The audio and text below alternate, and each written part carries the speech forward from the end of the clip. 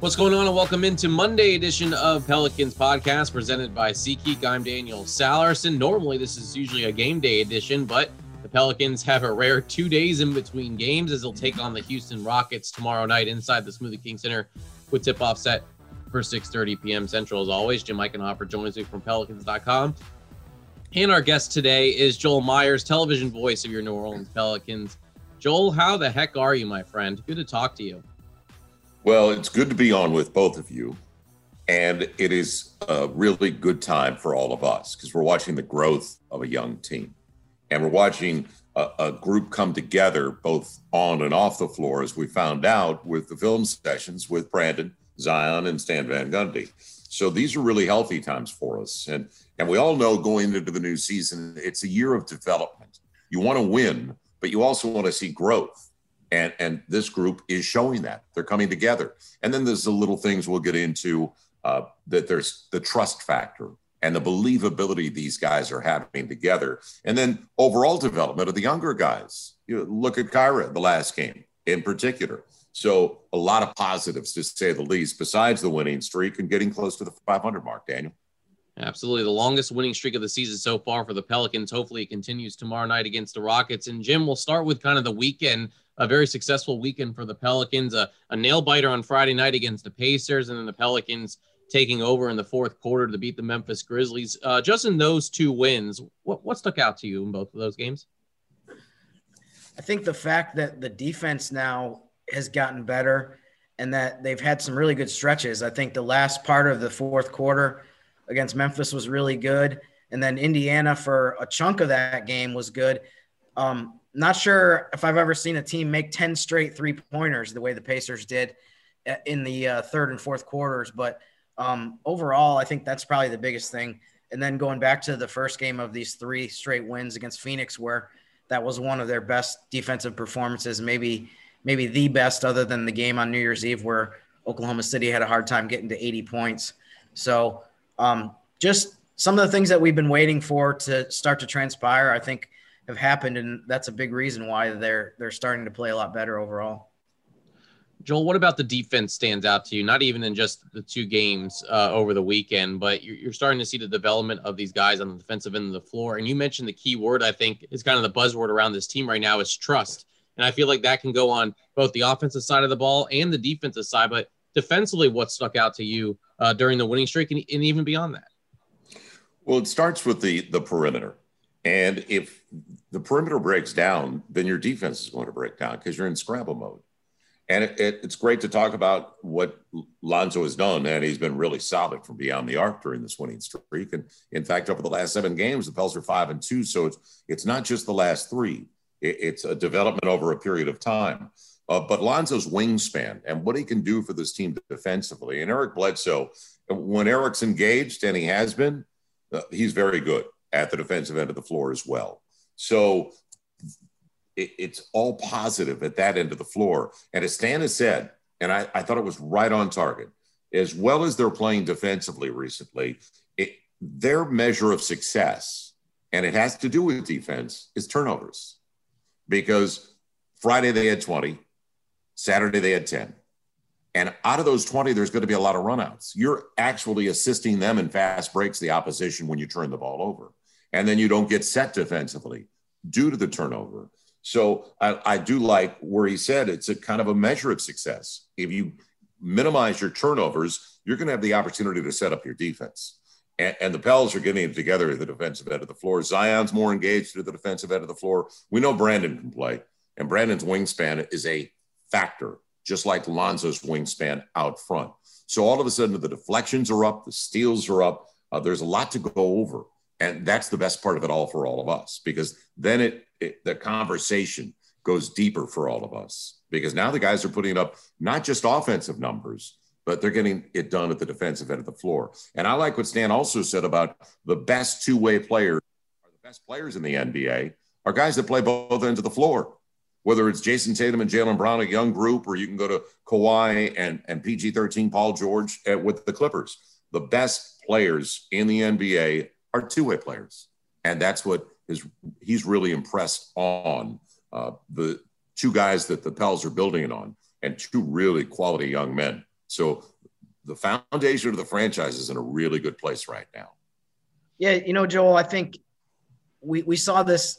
The best illustration of this was the final defensive play against the Pacers where Lonzo Ball came over and helped out and pretty much saved the game. But I think the coaches, I'm sure, could illustrate this better than I could. But to me, the help defense has been better lately, both in terms of being there when someone needs help and also not overhelping. It seemed like there were times earlier in the season where guys, and this could go back to the word trust that we used, where guys were kind of preemptively helping on defense. Okay, this guy, I need to get over here and help out on the dribble, even though the guy that's defending is doing a decent job and hasn't gotten beaten off the dribble. So it just seems like, to me, in aspect of help defense, they've been better lately, and that's was shown in the best way by Lonzo Ball at the end of that Pacers game. Yeah, and to your point, Jim, the one guy who's done it since day one, the help defense and read and react and get back to his, Steven Adams. Yeah. Steven Adams has really been solid at that end of the floor. He's been kind of a free safety, a strong safety, really, because of his size. But bringing that kind of mentality, and it's carried over to some of the other guys. So you don't look at what Steven's done offensively, obviously, and it was an aberration last game because it was kind of funny. I looked at AD while we were doing the telecast. I said, it was middle of the second half. I said, you realize Steven doesn't have a board? Well, a lot of times the good rebounders box out guys. Mm-hmm. They're not going to get the board. They're going to make it available for their teammates. And Steven Adams is the ultimate teammate. So it started with him early in the season. It's carried over to other guys. And you can watch the body language of these guys and watch the way they enjoy being around each other, watch the way they enjoy playing together. As I said, it's a real healthy development all the way around. And I like what Stan's been doing because there's the trust factor with the staff too. And everybody sits down with tablets, but are they believing? Are they watching? Is the retention there? And this staff is obviously Stan and his group, they're connecting with these guys. You can tell. I'm glad he brought up Stan because what's been talked about in the last week or so is Stan's, post-game meetings with Brandon Ingram and Zion Williamson, being able to watch film after games with those two guys being the cornerstone of your team. You talk about the defensive side of the ball and the improvement there, Joel. I think you have to start with the main guys in Zion and BI, and I feel like those film sessions have certainly helped those guys kind of come together as one. No question. And then they have a relationship. Maybe they didn't have that kind of relationship before, but Stan is bringing them together because if you're going to be the faces of this franchise, and they truly are, and they're super young, wow, how good is that for all of us to watch this grow and develop the way it is? So then all of a sudden they communicate where maybe they didn't communicate that much before. So Stan is opening that up as well for them. And maybe they're finding a common bond and things that all of a sudden off the floor that they like together, and they're connecting because that'll bring them closer together all the way around, not just on the floor, but off the floor. And let's not forget about one guy. It's kind of been a revelation. He's really been good for this team defensively. Billy Hernangomez. He plays help defense. He rotates, he covers, he gets back to his. He's got basketball IQ, as you can see. What's he, 26, 27 years of age now. And for his size, he's a serious athlete. So he grew up in Madrid. His brother Juancho with Denver, now with Minneapolis, with Minnesota. And when guys like that, you can go back to a lot of European guys, Steve Nash in Vancouver, they grew up first sport was soccer. So their footwork, their balance, and the way they move, that they were ahead of the game anyway because they started playing soccer as a pup. So Billy Hernangomez has been really big for this team, and I think his teammates really appreciate him. And Stan said he's very vocal. Even in practice at the end, when they were playing pickup and Stan would go back to his office, he heard the voice. He heard Billy calling out signals to the defensive end of the floor, helping his teammates. So this is a really good situation. They got him in the rotation, and it's paid off. We talked about on the post-game radio show Saturday about how Billy has really added kind of another hustle guy into the bench unit. And they're a lot more of a kind of a rough and tumble group than they were maybe before. I love the way he gets on the floor for loose balls and he really scraps for rebounds. So between him and Josh Hart, I feel like the second unit, I think, is hopefully in the midst of making a jump as well, which I think they've already done, in addition to having, JJ Redick has been back in the mix and has been playing better lately. So I think the starting lineup has been really good lately. And now I think the next step is for the bench to come up to that level. Yeah. And Jim, to your point with the bench and coming up to the next level, Kyra's had a really good 19 minutes on the floor. He had assists early, his first run. He's a natural lead.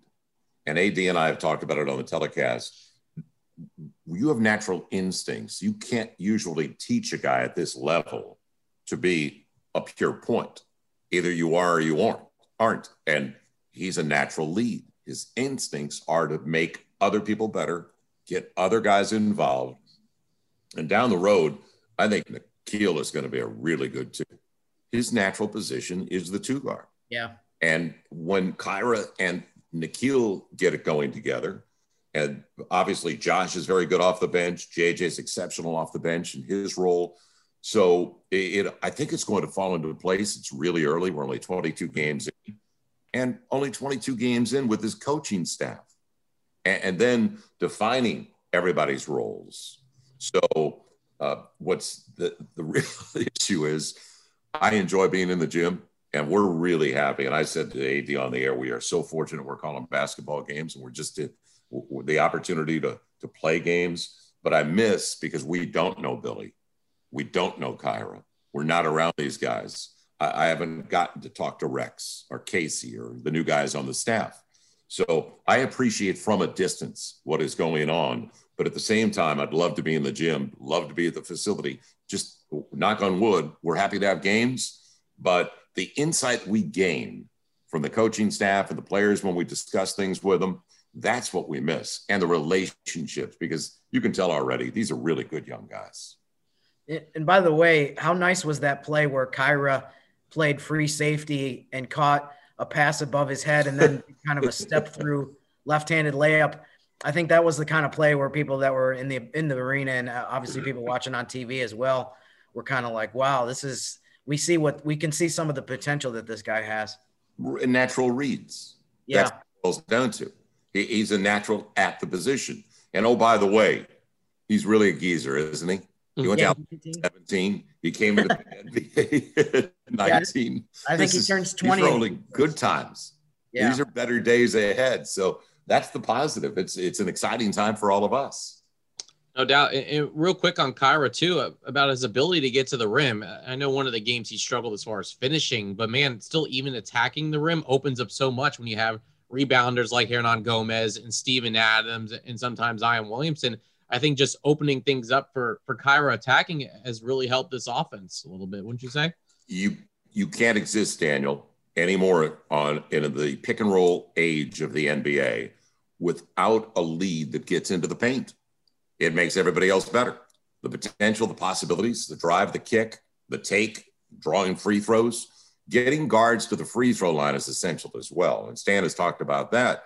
Free throw attempts, getting into the paint, also getting contact, getting into the stripe. So Kyra is a natural drive guard. He's got that spurt about him in short space, and he's quick to begin with, but he's lightning off the pick and roll. So Kyra's going to be fine. And I'm happy that he's starting to get some run at the position he's going to be a natural in down the road for the Pels. No doubt about it. Let's kind of focus in here. I want to mention one more thing, speaking of point, but I'm going to kind of talk about Point Zion before we preview the week here, because it seems like you're seeing Zion take the ball up a lot more and really taking it to the rim from the point guard position, basically. What are you seeing from that, Joel? And then I'll go to Jim with your thoughts about, Zion. You've seen his assists go up, too, in the last week or so. When I'm reading the box score, seeing 4, 5, 6 dimes from him, and that's from the attacking to the rim well, but it's also from him starting at the top of the arc and going to the rim instead of being down low and posting up. How much has that opened things up for the Pelicans with Zion's being able to do that? Well, we break down things with video all the time on the telecast. And Zion, as you said, he had 5 assists last game. But he draws so much attention. So once he gets into the defense, all the eyes are on Zion. They're ball watching a lot on Zion. meaning you run the baseline, you cut the appropriate time, movement off the ball. He's going to find you. He's a smart basketball player. What he does athletically is off the charts. We still can't believe it. His hops, his pop, his second bounce. And then once he creates for others, he's going to follow up on it. So if it's not there, he's going to follow up and put it back. And that's why the Pels are one of the best teams in the NBA and lead the NBA in second chance points. Zion, Steven Adams, they keep it alive. They go back up with it. But no, it's a situation where you look at when he has the ball and he's got a good handle, really a good handle. And it's when he lowers the dribble and it tightens up, it's even better. So to your point, he's going to get more of that, but it's not going to be the primary focus of his game. But boy, when they drop a double, when you get him on the block and he gets his touches, all of those guys are focused on Zion. And he's making the proper reads, proper passes. So he's got basketball IQ, and he's and the passing, you can see it develop already. The timing is everything on the pass, and he's getting that down. There's no question about that. Yeah, I like the element of, I think it makes it a lot harder for other teams defensively to go into a game or even a quarter or a half and know exactly how they can attack him, because you're kind of bringing him from different angles. I know we probably famously, the first game he played against the Spurs, they had a game plan where pretty much every time he touched the ball, they were running 2 or 3 guys at him. So I think it's a lot harder to do that when he's facing the basket and he's further out from the basket. Obviously, like Joel said, his bread and butter is going to still be in the paint. And you don't want him shooting 30 footers and playing away from the rim just because you want him to take advantage of his athleticism. But I think his ability to get more comfortable playmaking will also help him when he is in situations where he's on the block, because he's just getting a better feel for passing and finding open guys and knowing where people are in their best spots to make shots. So, I think this is all great. And I think it's just another wrinkle that opposing teams are going to have to factor in when they try to figure out how the heck to stop this guy. Yeah, Daniel, let me throw this in as well. Sure. Over the last 7 games on Zion, and I'll get to Brandon as well. Zion over the last 7 games is better than 24 on average, 6 boards, close to 5 assists.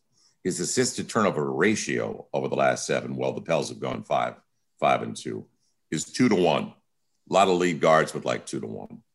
So and he's shooting only 63% over those 7. It's only 50%. And we're watching him with Fred Vincent before games. He's shooting threes. When he bends his knees, the stroke's looking good. And over the last 7 games, oh, by the way, because he's going to live at the free throw line, he should lead the league eventually in free throw attempts. 73% of the line over the last 7. Now, let's not forget what Brandon Ingram has meant to this team over the last 7, averaging 25, 5, and 5. His assist to turnover ratio over the last 7 is better than 4-1. That's the level that Brandon's playing at right now. He's shooting 48% overall, 43.5% on his threes, and a paltry 89% at the free throw line. He's slumping. He's 23 years old, Brandon Ingram. Zion is what, 20 now? Yeah. And doesn't turn 21 until the summer. I rest my case. Yeah. I'm buying futures in the Pels and these guys because they're growing and everything's headed in the right direction. It's not going to happen overnight, but it is going to happen. No doubt about that. Final thoughts before I let you go, and I'll start with Joel again, and Jim, I'll let you Whatever you do, Daniel, don't let us go. Whatever you do. I'm sure you're just ready to get on out of here, Joel. I know you. We'll let Jim promote what he's got going on Pelicans.com. But just these next 5 games, you get on another long 4-game road trip thanks to the Detroit Pistons game that was added on Valentine's Day. But you're playing some really key teams, especially when you look at who you might be facing down the road as far as trying to get into that play-in game in the playoffs. You have Houston on Tuesday, a back-to-back, which sends you to Chicago on Wednesday. And then you have the Dallas Mavericks on Friday, who you haven't faced yet due to that postponement.